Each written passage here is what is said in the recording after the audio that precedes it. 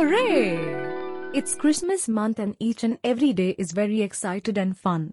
It is joyful and fun when we go for carol rounds.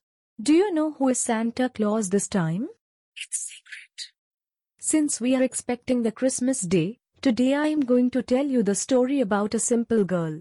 Do you want to know who is that? It is Mary, mother of Jesus. Let's see why God has chosen Mary and how it happened.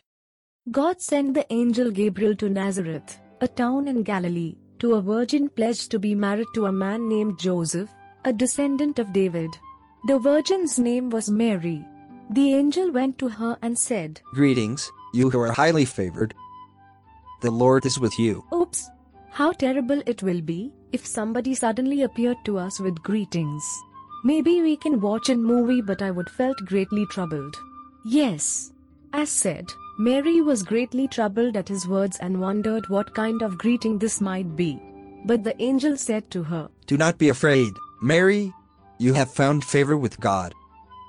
You will conceive and give birth to a son, and you are to call him Jesus. He will be great and will be called the Son of the Most High. The Lord God will give him the throne of his father David, and he will reign over Jacob's descendants forever. His kingdom will never end." "How will this be, since I am a virgin?" Mary asked, and the angel answered, "The Holy Spirit will come on you, and the power of the Highest will overshadow you. So the Holy One to be born will be called the Son of God. Even Elizabeth, your relative, is going to have a child in her old age, and she who is said to be unable to conceive is in her 6th month. For no word from God will ever fail.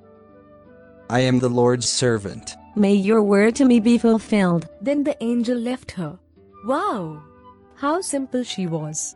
When the angel came and told her that she will be pregnant in her virgin age, still, she was polite and accept God's comments.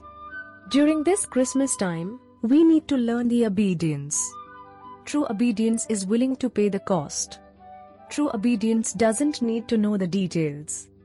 True obedience doesn't second-guess God. True obedience doesn't delay. True obedience doesn't require God to ask her your permission.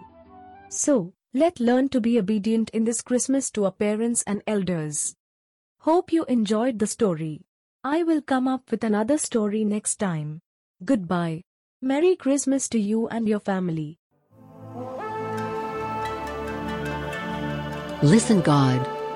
Please subscribe, like and share.